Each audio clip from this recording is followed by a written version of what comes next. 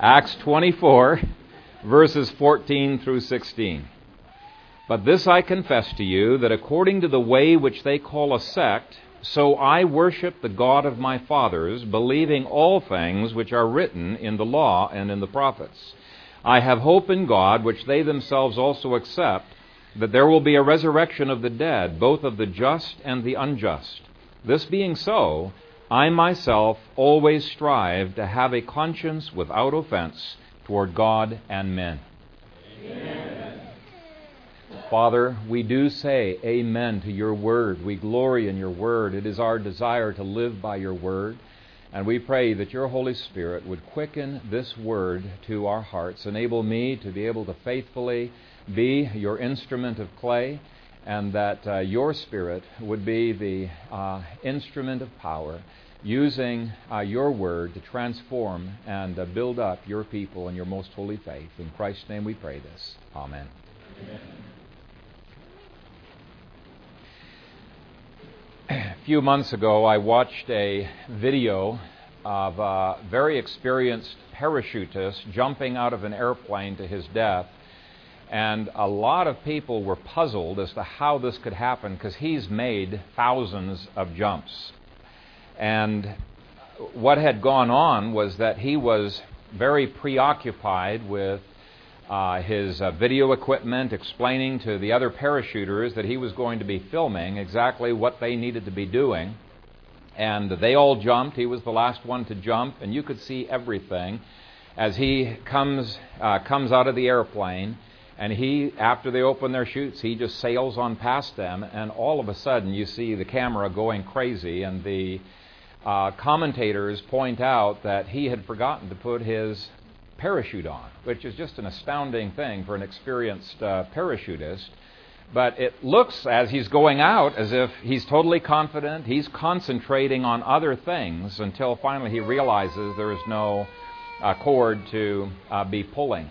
That is an example of presumption. We're going to be looking at confident Christian, but this is an example of false confidence. Well, what is the difference between that and real faith that many people have experienced down through history that seems almost as presumptuous? Some people think it's presumptuous to believe in God when you can't see God. There's none of our five senses that Rodney talked about before seem to be able to demonstrate God. It's presumptuous to be taking risks, they say. In fact, some of the early missionaries, the family and friends, they would plead with these missionaries, don't be going off to this headhunter tribe. You're throwing your lives away. Why don't you go be missionaries to non-headhunters? Why are you just asking and inviting trouble? A year or so ago, our family read together a marvelous biography on Adoniram Judson, who was the missionary to Burma. What a moving story. This was a guy who made incredible sacrifices, and his family, each one of them, very voluntarily and willingly, was making the same sacrifices. And they went through all kinds of discouragements. It took several years before they got their first 18 converts. And at one point, he was in prison more than once, but at one point he was in prison, and their prisons were nothing like our prisons. They were filthy. The place was just filled with the stench of what comes out of bodies. And he was stretched out in an uncomfortable position, and it looked like he was never going to get out of that cell, that he was just going to rot in there. And one of the other prisoners sneered at him because he had been talking about why he'd been coming to Burma and had this burning compassion for the heathen to win them to Christ. And he said, what about the prospect of the conversion of the heathen now? And Judson's instant reply was, the prospects are just as bright as the promises of God. He had an absolutely confident faith that probably his fellow prisoner thought was silly. It's just ridiculous to be having the kind of confidence he had, given where Adoniram Judson was at that time. And yet his faith bore fruit. By the time that he died, he had not only translated the Scriptures and produced a grammar There were 8,000 believers in 100 churches. Almost the entire Karen people had been converted. And so what's the difference between the confidence that parachutist had and the confidence of a man like this? Today I want to look at a confident faith, a confident hope, and a confident conscience. And I want you to have all three and to throw off all false confidence, because it's very possible to have a confident conscience. Conscience not bothering you at all. You just go out there very confident, and yet it's a misinformed conscience that should not be confident. It's very possible to have the same kind of humanistic hope, very confident like the humanists have, and yet it's not grounded as it should be. Well, the first blessing that Paul had was a confident faith. Verse 14. But this I confess to you, that according to the way which they call a sect, so I worship the God of my fathers, believing all things which are written in the law and in the prophets. There was no embarrassment, no hesitation. There is a total confidence in expressing his faith. And I think that this little verse here not only corrects three major errors concerning faith that we find all throughout the church today, but it also informs us on what is the nature of true faith. First major error that I hear frequently when I'm out in public is that faith is really a private, hidden matter of the heart. You know, it's not something that we talk about with others. But I want you to look at verse 14. He says, I confess to you. I confess to you. Paul is willing to make his faith publicly known to those who are around him. It's not privately held matter. Now, I've known a number of people down through the years who absolutely, in fact, they say, oh, you shouldn't talk about politics or religion. Okay? They absolutely think that religion is not something you talk about in public. That's a private matter of the heart. But that is absolutely false conception about faith. Let me read you some scriptures. Romans 10, verse 9, that if you confess with your mouth the Lord Jesus and believe in your heart that God has raised him from the dead, you will be saved. Now it's saying, yes, granted, it starts in the heart, but it is going out into confession, into profession. Philippians 2:11, and that every tongue should confess that Jesus Christ is Lord to the glory of God the Father. Every tongue should confess. Matthew 10:32, therefore whoever confesses me before men, him I will also confess before my Father who is in heaven. For whoever is ashamed of me and my words in this adulterous and sinful generation, of him the Son of Man also will be ashamed when he comes in the glory of his Father with his holy angels. Luke 12:8, also I say to you, whoever confesses me before men, him the Son of Man also will confess before the angels of heaven. So the first error is to see faith as being a private, hidden, secret matter of the heart. And what we see here is that genuine faith must find expression. It longs to find expression. It's of the very nature of faith to find expression. Now, I've been debating with somebody via email on the second major error, and that is the idea that faith is a wild leap in the dark. You know, you're jumping out there hoping somebody's going to catch you, but you don't know if anybody's going to do it. It's a wild leap in the dark. They say it's not based on reason. In fact, you believe against all reason. This guy that I've been debating with just this past week gave I think it was this past week, maybe the week before, gave a testimony of a person who he said had almost lost his faith because he saw that the Bible is riddled with errors. And I'm thinking, well, he has still lost his faith because he still believes the Bible is riddled with errors. He thinks most of it is very problematic. But he says, well, this guy believes anyway. He just decided he's got to believe in something, and so he's believing in God, even though he thinks the Bible is wrong. But I want you to notice he says here that Paul believes his faith is according to the way. It's something objective, something you can look at, something that you can know exactly what it's about. And that he believes things which are written. So it's objective truth that is believed. It's not a wild leap in the dark. When the famous scientist Michael Faraday was dying, there were several fellow scientists who came to his bedside and just wanted to talk with him before he left. And one of them said rather boldly, "Mr. Faraday, what are your speculations about your future?" And with evident surprise to them, he replied, "Speculations? I have none. I am resting on certainties." And then he quoted 2 Timothy 1:12, "For I know whom I have believed, and am persuaded that he is able to keep that which I have committed unto him against that day." So faith is not a wild leap in the dark. That's a liberal conception. It was liberals who invented that phrase. It is a certainty founded on the facts of Scripture. Faith is a gift of God, actually. That's why it can be certain. It's God giving us, and it's a form of illumination. It's opening our eyes and giving us this sense of certainty. The third major error that this passage corrects is that people will say, "Yeah, I believe," but they pick what things are comfortable. They pick and choose, like a smorgasbord, from the Bible what they want. And I was astonished with one person that I've been debating with who says that he's in love with God. He loves God, and yet he rejects most of what's in the Bible as being mythology. Well, I'm sorry, you're not even a Christian if you reject the Bible. This call of faith for Paul was a call to believe all things which are written in the Bible. Now, here is a little syllogism that you can remember to prove inerrancy. Two premises with an irresistible conclusion. First premise, God cannot lie and he cannot be mistaken. That's where all error comes from, right? Is either a lie or a mistake. And if you believe this first premise, God cannot lie and he cannot be mistaken, and you believe the second premise, that every word of Scripture is the Word of God, that all Scripture is the God-breathed Word of Jehovah, the conclusion is irresistible.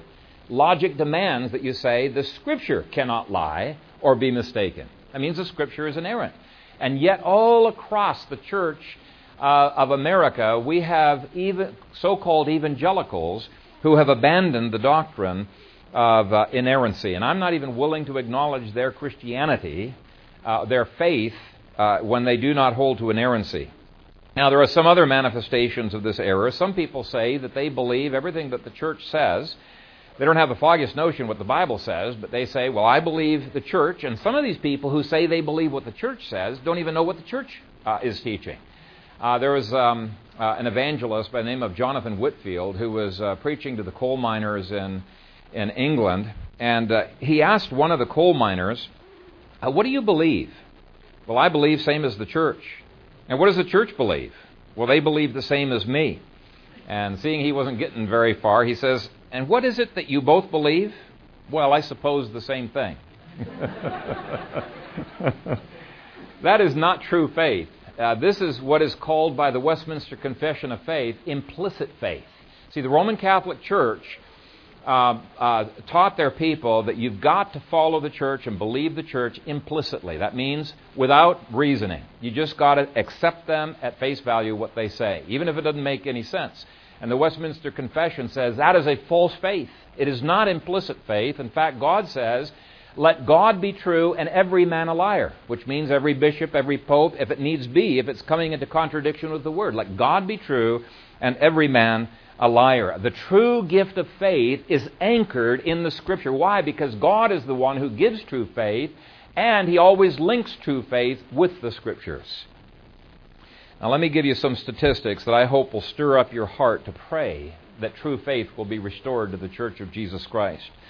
George Marsden tells us that 85% of the students in the leading evangelical seminaries in the United States do not believe in the inerrancy of Scripture. That is absolutely staggering. We're talking about the biggest evangelical seminaries in the United States. They've done surveys. 85% of those students do not believe in the inerrancy of Scripture, which means evangelicalism has completely changed. And in fact, it means the exact opposite of what evangelicalism used to believe. Even earlier, the sociologist Jeffrey Haddon did a similar survey all the way back in 1987. He took a survey of 10,000 USA clergymen 74% responded, so that's 7,400 clergymen responded, and they were asked this question: do you believe that the Bible is the inspired and inerrant Word of God in faith, history, and secular matters? 95% of Episcopalians said no. The same answer was given by 87% of Methodists, 82% of Presbyterians, 77% of Lutherans, 67% of American Baptists, which means we are in desperate need, not just of revival, of reformation, wholehearted reformation, because the evangelical church is now a liberal church. It's no longer evangelical. Now, here's the question I want to pose to you.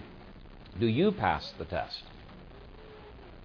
Do you pass the test on these three issues, or do you hold to one of those errors? Without shame, we need to be able to affirm everything that is in the Bible. Faith trusts God more than it trusts anything in creation. So those are the errors. Let's look next at the object, warrant, expression, and attitude of faith. Those four terms help you to define what true faith is. Faith's object is God, and it's not just some nebulous God that is out there, but it's the God of the Scriptures, because Paul affirms his faith was in the God of my fathers. That's very defined. That's not nebulous. This is the same God that Abraham, Isaac, Jacob, Moses, and David believed in. I had a friend several years ago who told me that he no longer believed in the God of the Old Testament. He believed in the God of love that the New Testament portrayed. And I said, what are you talking about? The God of the Old Testament is exactly the same as the God of the New Testament, and he insisted that his experience told him otherwise, which already shows you where his ultimate source of authority was. It's not the Bible, but his experience. But anyway, I thought I would try to dissuade him from this by explaining that the New Testament really is no different. He was arguing that the God of the Old Testament, man, he killed off the entire population of Canaan. He produced all of these imprecatory psalms, calling down curses upon his enemies. This was the God who believed in capital punishment for so many crimes. I can't believe that. Jesus called us to believe in love. So what I did is I tried to quote several places where Jesus and the apostles affirmed those imprecatory psalms, and how Jesus spoke about hell far more than the Old Testament did, and how the book of Revelation calls down God's judgments and rejoices in God's vengeance far more than anything in the Old Testament ever does. So I thought I was pushing him back to being, okay, the God of the Old Testament is the same as the New. And he shocked me by saying, well, I guess I don't believe in the God of the New Testament either. And I was just blown away by this, and so my response to him was, the God that you hold to is just a figment of your imagination, and you have no solid basis for believing that such a God can even exist. But he said, no, I've experienced this God, and my experience is more valuable to me than anything else. And so that was really his ultimate authority. Now, you may think that that's rather strange and weird and bizarre. I do run across some real doozies out there. But here's my question to you. How many of you allow your experience, your desires, or your preferences to trump Scripture? That's the question. Because if it ever does, it's really no different in principle from that friend. He's just a little bit further along the road to apostasy than we are. Okay, now he's finally just become honest and he's ditched Christianity altogether. But you can see that the object of his faith was something inside rather than the person who created all things in this universe and who gave to us the objective revelation of the Bible. The object of his faith was a false god, even though he called himself a Christian. And it's imperative we not have a false faith and a false god. I've talked to evangelicals who say much the same. In fact, I was talking earlier in the service with Ken Howell, how he was sharing with me how some people just say they don't believe that Scripture. And I've had people, you read to them a Scripture concerning, predestination or women not being preachers or something like that. You read the Scripture, well, I don't believe that. And I say, well, it's not my interpretation. You're saying you don't believe the Scripture? and they just flat out reject certain portions of Scripture. Well, that ought not to be. That ought not to be. It's a false faith and a false God that people hold to when they hold to that. And I've talked to evangelicals who say that their God does not believe in capital punishment or law or judgment. Their God is a God of grace. And I tell them that the object of their faith will let them down because He isn't the God of the Bible. Faith's object must be the God of Scripture, the same God as Abraham, Isaac, and Jacob believed. Faith's warrant is the propositional truth of the Scripture. Now let me define a warrant. It's not a warrant for your arrest, okay? A warrant is a justification for what we believe. It's the basis, it's a grounding for what we believe. So, the object of our faith is God. He's the one that we believe, and the basis for believing in God is the Scripture. That's what we're saying. That's the basis, the warrant. Can't be wishful thinking, can't be our feelings, can't be what makes us comfortable, can't be Phil Kaiser, can't be what the church believes or what mom and dad believes. All of those things can let you down. Paul gave the warrant for his faith when he said, believing all things which are written in the law and in the prophets. I think most of us would affirm that. But here's where your faith can begin to become weakened. As the Scripture talks about faith being weakened, it can become weakened if we reject certain portions of the Scripture because they make us uncomfortable or they're politically incorrect or they're inconvenient. If anything other than Scripture drives our faith, then the body of the things that we do not believe in the Scripture can just keep getting bigger and bigger until finally we are totally apostate. One person that I'm debating with over the subject of inerrancy said this just a couple of weeks ago. I respectfully suggest that one's Christian faith consists in a relationship with God in the heart, and that outside of this, one's faith is in doubt. So the warrant for his faith was purely internal. Everything outside of his heart is in doubt. He said the Scriptures are in doubt. Everything else is in doubt. So you can see this is such a sad foundation for faith. Genuine faith may doubt its own existence. It may doubt even our salvation. But it will not doubt that God is true when He speaks in the Scriptures. Why? Because God is the giver of such faith. We can have doubts in various areas, but this is where true faith is anchored. Third, faith's attitude is always Godward. Paul said, I worship the God of my fathers. False faith mixes worship of God with worship of the creation. Trust in God with trust in creation. It's got one hand on creation, one hand on God. It's saying, in effect, well, just in case, I better believe in God, and just in case, I better believe in something else. It's not an unconditional surrender to God. And I think this is illustrated so well by Niels Bohr, who received the Nobel Prize in Physics on his work on atomic structure and quantum mechanics. One of his colleagues came into his office and was surprised to see a horseshoe securely nailed over Bohr's desk, and of course it was done the right way with the opening up so that it can receive the good luck and none of it will leak out. Anyway, his American colleague asked with a nervous laugh, surely you don't believe the horseshoe will bring you good luck, do you, Professor Bohr? After all, as a scientist. And Bohr interrupted him and said, I believe no such thing, my good friend, not at all. I'm scarcely likely to believe in such foolish nonsense. However, I am told that a horseshoe will bring you good luck whether you believe in it or not.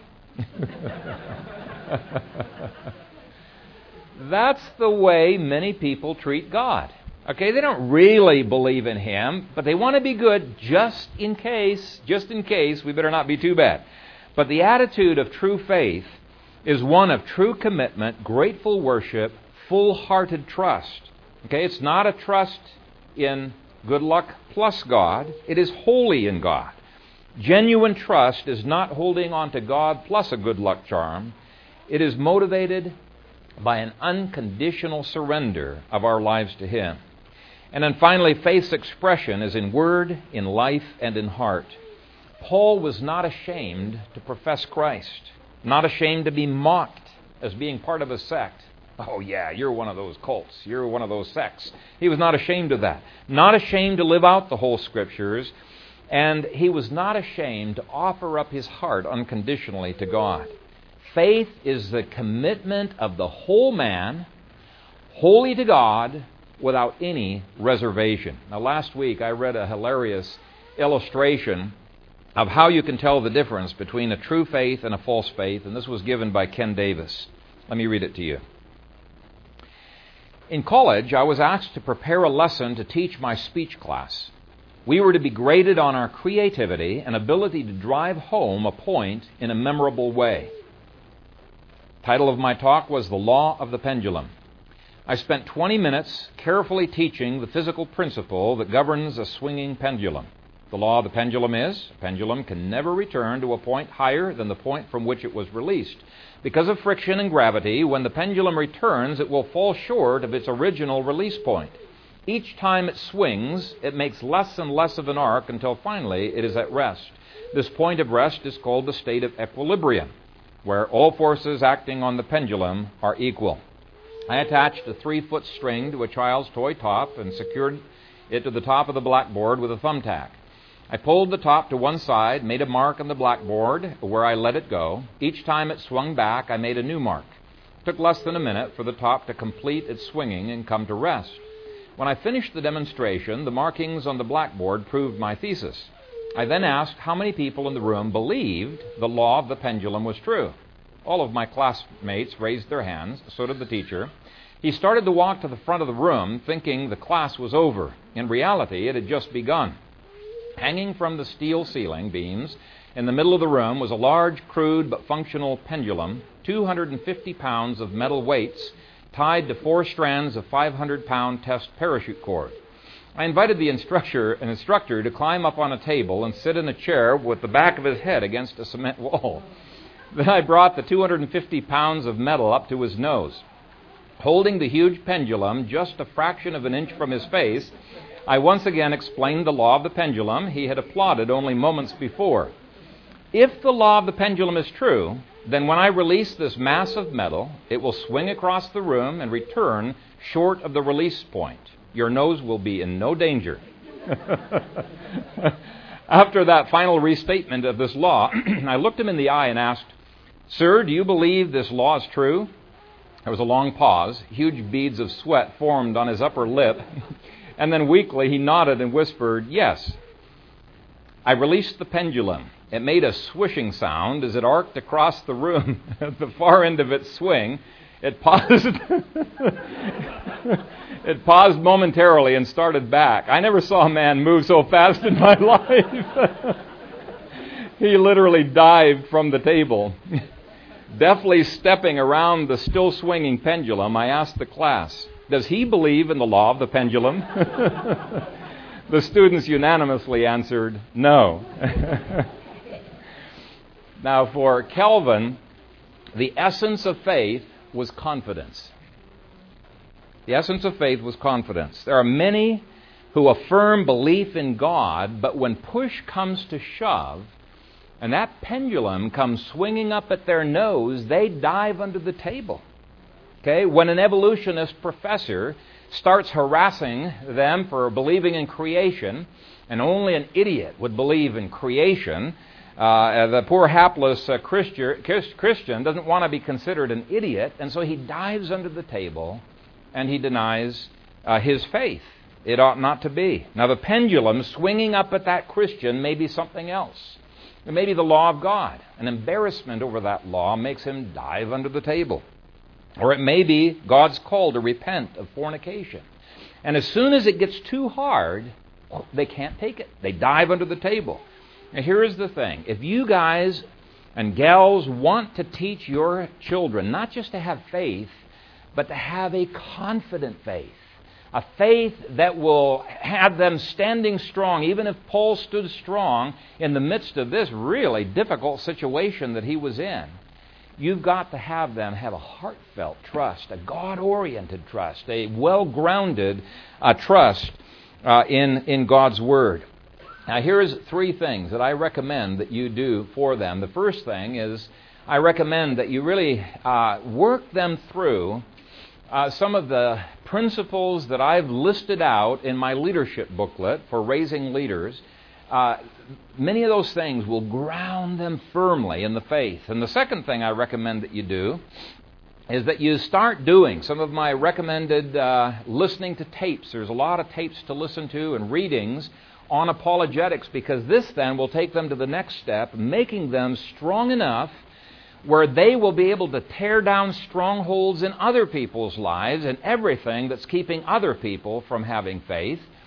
And then the third step is to be able to have your kids teach others. And I recommend going through Bonson's philosophy tapes, but especially his lectures on the Calvin's Institutes. They're just a marvelous set of lectures. You go through those three, they'll be able to see through the errors that are out there. They're going to have a confidence in their faith that will stand them for the long haul. Okay, that was the first gift of God's Word, a confident faith. The second area of confidence that Paul had was in the area of hope. Now, hope deals with eschatology. Eschatology is two Greek words dealing with last things doctrine. Okay, doctrine of the last things, or doctrine of the future. But eschatology is merely everything that is before us. So it's dealing with the promises of God concerning our future individually, church's future, your family's future, this world's future. All of that is under the rubric of eschatology. Look at verse 15. I have hope in God, which they themselves also accept, that there will be a resurrection of the dead, both of the just and the unjust. Now you're going to see in your outlines that just like with faith, the object of hope is God. God is the object. Paul for sure does not have hope in his abilities. For sure does not have hope in Nero solving his problems. He said, I have hope in God. It's God who directs world history, not man. It's God who controls the future, not Satan. And even though Paul here is only speaking of one point, it's the final point of eschatology, all of eschatology has this confidence in God if it is a biblical eschatology. Now, the eschatology of some is the opposite. They live in fear of the Antichrist, and especially of Satan, who seems to be an invincible enemy to them. For many people, eschatology is a countdown of how Satan is winning control over planet Earth, and he is bringing this planet to Armageddon. Its focus is not on God's victory, it's on Satan's victory. One book that was written on eschatology, Satan is Alive and Well on Planet Earth, has scared the daylights out of a lot of people, and they want the escape hatch that comes in there. So I guess there's a little bit of victory that they have, is that God can get us out. But what he does in that book is newspaper eisegesis.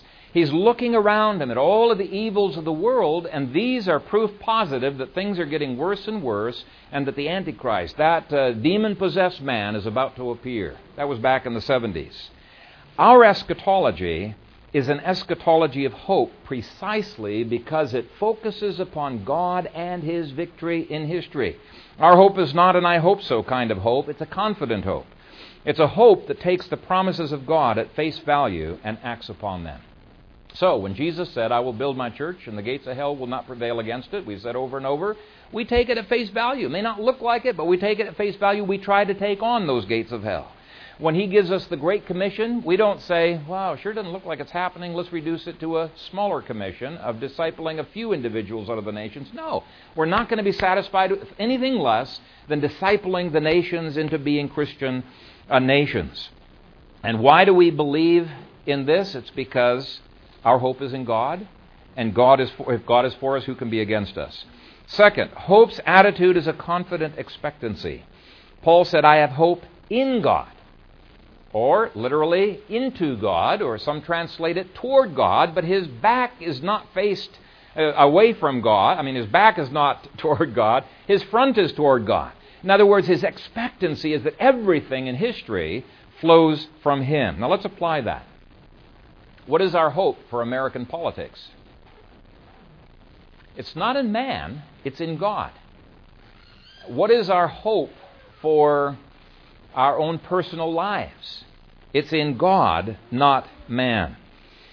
I believe that our nation is doomed to judgment because of the promises of God concerning the future unless it repents. Why? Because God has guaranteed that nations that are in rebellion against Him will come to judgment. That's a guarantee. God's in control of history. But if they repent, God is a God of mercy. Now here's the encouraging part. God's the one who gives repentance, isn't He?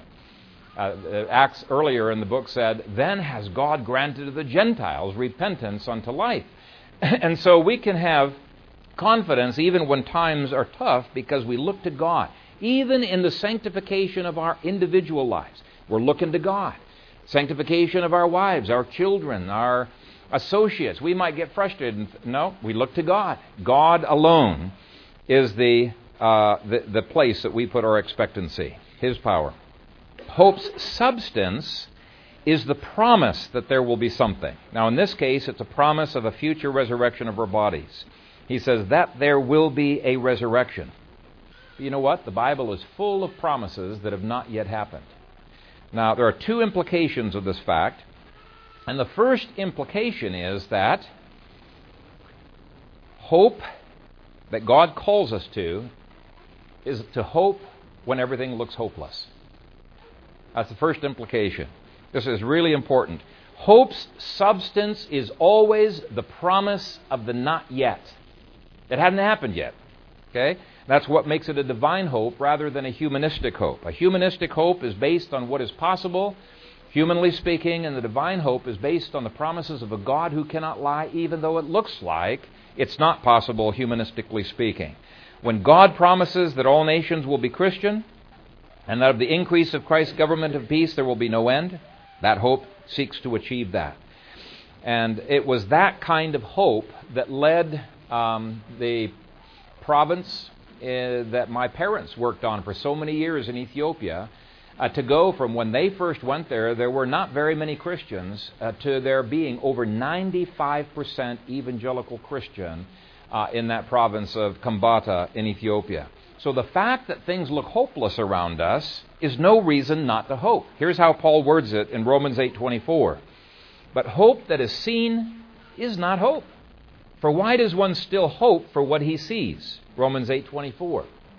This is why G.K. Chesterton said, hope means hoping when things are hopeless, or it is not virtue at all. As long as matters are really hopeful, hope is mere flattery or platitude. It is only when everything is hopeless that hope begins to be a strength. So here's my question. Do you have a fake hope or do you have a divine hope? Do you have a confident hope? The fact that things are terrible is simply a testing of what kind of hope that you have. Genuine hope always shines when everyone else thinks that it's hopeless. Now, the second implication of Paul's statement is that hope must constantly find its strength and its virility in the promises of Scripture. It cannot find it anywhere else. It's got to be in the Scripture. Fill your mind with biblical promises that give an eschatology of hope. Now let's just apply this to your own personal eschatology of your future, because Satan's constantly trying to rob us of hope in terms of our own character. When Satan tries to rob you of hope and say, you can never overcome that sin, just give it up, you've tried and tried, forget about it. You need to be like Jesus and say, get behind me, Satan. I am not going to think that blasphemous thought. I am not going to call God a liar. Instead, I'm going to affirm that I can do all things through Christ who strengthens me. Or quote Luke 1:37, for with God nothing will be impossible. Now when you're exhausted, you're tired, and you just feel, I can't go on, fill hope within your soul by quoting the promises of Scripture, like Isaiah 40 verse 29. He gives power to the weak, and to those who have no might, He increases strength. What you're doing is you're building a supernatural hope that actually receives what is hoped for. Okay? When Satan tempts you to think nobody loves you, everybody hates me, I'm going to eat some worms. Resist that thought with Jeremiah 31:3. No, I'm not going to believe that, because God says, yes, I have loved you with an everlasting love, therefore with loving kindness I have drawn you. When you think I can't go on, remind yourself that Jesus said, my grace is sufficient for you. when it seems that you're working and working 2 jobs and you can't bring in enough income and Satan's tempting you to think God's not going to supply for you, resist him. Give yourself hope by saying, my God shall supply all your need according to his riches in glory by Christ Jesus. When you're fearful, boy, that robs you of hope, doesn't it? When you're fearful, quote the promise, for God has not given us a spirit of fear, but of power, of love, of a sound mind. 2 Timothy 1:7, or have I not commanded you? Be strong and of good courage. Do not be afraid, nor be dismayed, for the Lord your God is with you wherever you go. Joshua 1, verse 9. So the point is, when God calls us to hope, he's not calling us to buck it up, tough it out. That may or may not help you. He's calling you to ground your hope in the Scriptures as you claim these promises and say, Lord, by faith, I affirm this hope. I'm going to grow even as you have called me to grow. I'm going to receive the supernatural from your throne.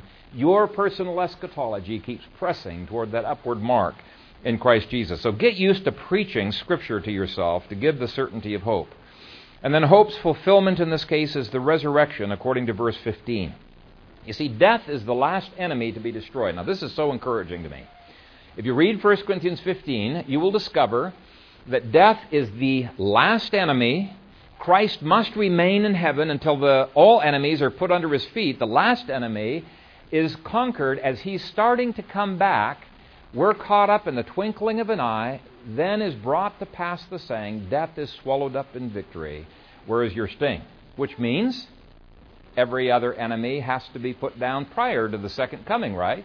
And so that's, to me, a very, very encouraging hope. It means that the church has victory after victory yet to be achieved. All of history is moving toward that final enemy being destroyed by King Jesus. Now that is a confident hope.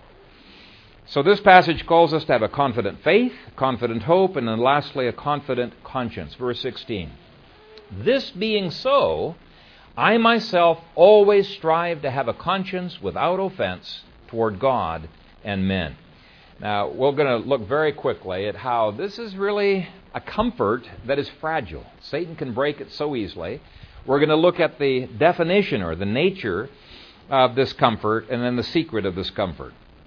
The fragility of this can be seen in that phrase, I myself always strive to have a conscience without offense. He had to work hard at it. Now, if Paul had to work hard at having a clean conscience, we've got to work hard at that as well. It's so easy to fall into sin, to cover up sin, to allow Satan to take away the comfort of a good conscience. Or, on the other hand, to harden our conscience and to have a false confidence that is not going to help us at all. So this is a very critical area, having comfort and security that is divine. The word strive implies it doesn't happen automatically. The word offense implies that both God and man can be offended by a Christian. Now, in our postmodern world, people don't like to think about that. God can be offended by you, even though you are secure in Jesus for all of eternity. He can still be offended. If the reason your conscience is confident is because you think, hey, God just ignores my sin, He sweeps it under the carpet, it's no big deal, then you have a false confidence. Just because you are saved does not mean you should not strive every day to have your conscience cleansed in the blood of Christ. Paul said he always strove. It never ended. It's a fragile thing that can be lost. Point B, Paul describes this comfort as having a conscience without offense. Now, if you think of the conscience as having three parts to it, just sort of like Washington, D.C. has 3 parts. There's the legislative, there's the judicial, and there's the executive function of the conscience. Legislative function of the conscience is God's Word written on our hearts, His law written on our hearts. Now, here's the problem. We can have imbalanced consciences when we allow the laws of man to begin to grab our hearts.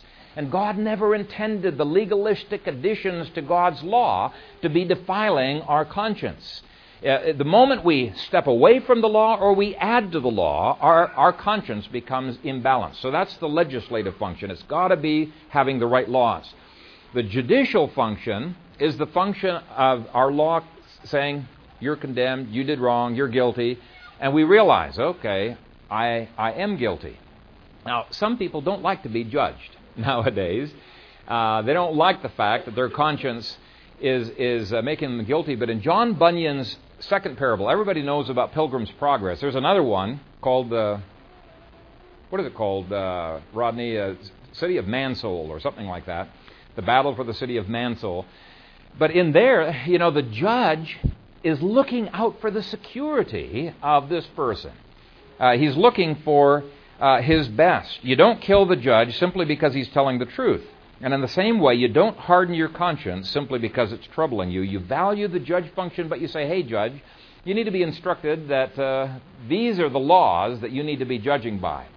And then the executive function makes the punishment.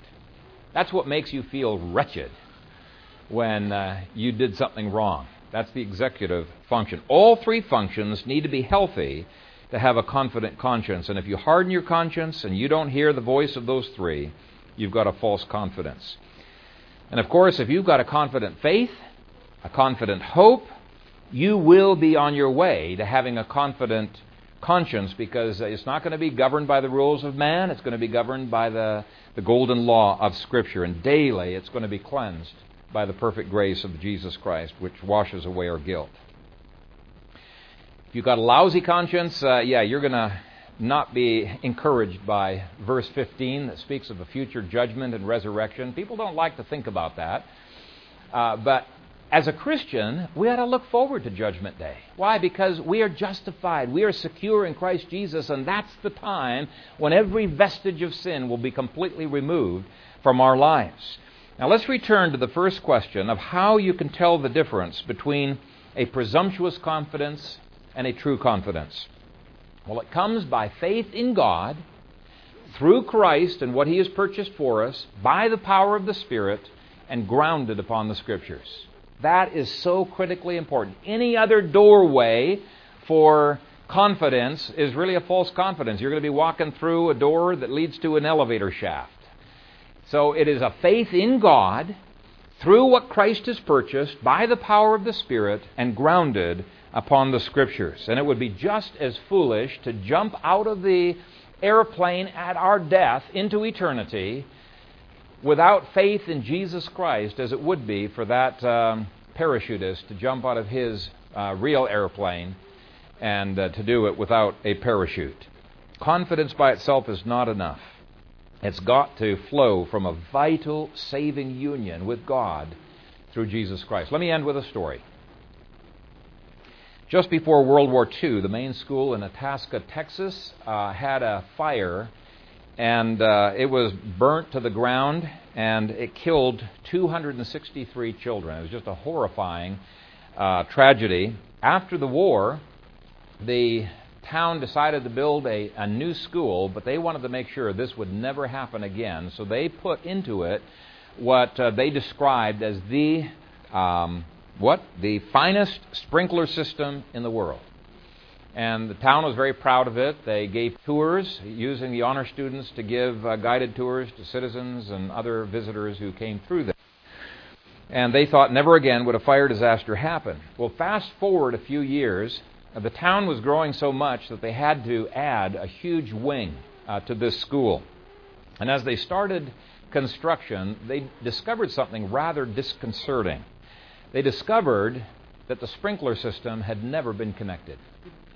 All of those years, they had this confidence, but it was a false confidence. Are you vitally, really connected to God by the grace of the Lord Jesus Christ? You can't just be depending upon your parents or upon others. Are you vitally connected to the Lord Jesus Christ? It's my prayer that not one of you would enter into eternity with a false confidence in your salvation. It's only as you yield yourself in unconditional surrender to Jesus, trust Him for your salvation, that at that moment the waters are turned on, not only for your salvation in eternity, but the rest of your life you can be living with a confident faith, confident hope, and a confident conscience. May you have all three. Amen. Father God, we thank you. We thank you. We thank you so much for the grace and the love that has bestowed upon us so many blessings. And we value these three blessings. We pray that each one here would have a confident faith, a confident hope, and a confident conscience, because we are walking in the light as Jesus is in the light. We are being cleansed by His grace day by day. We have the certainty of the truths of Your Scripture. I pray, Lord, that there would be no one that would walk from this room without Your sovereign grace reaching in and giving to that person a genuine saving faith in Jesus Christ. And we pray this in His name. Amen.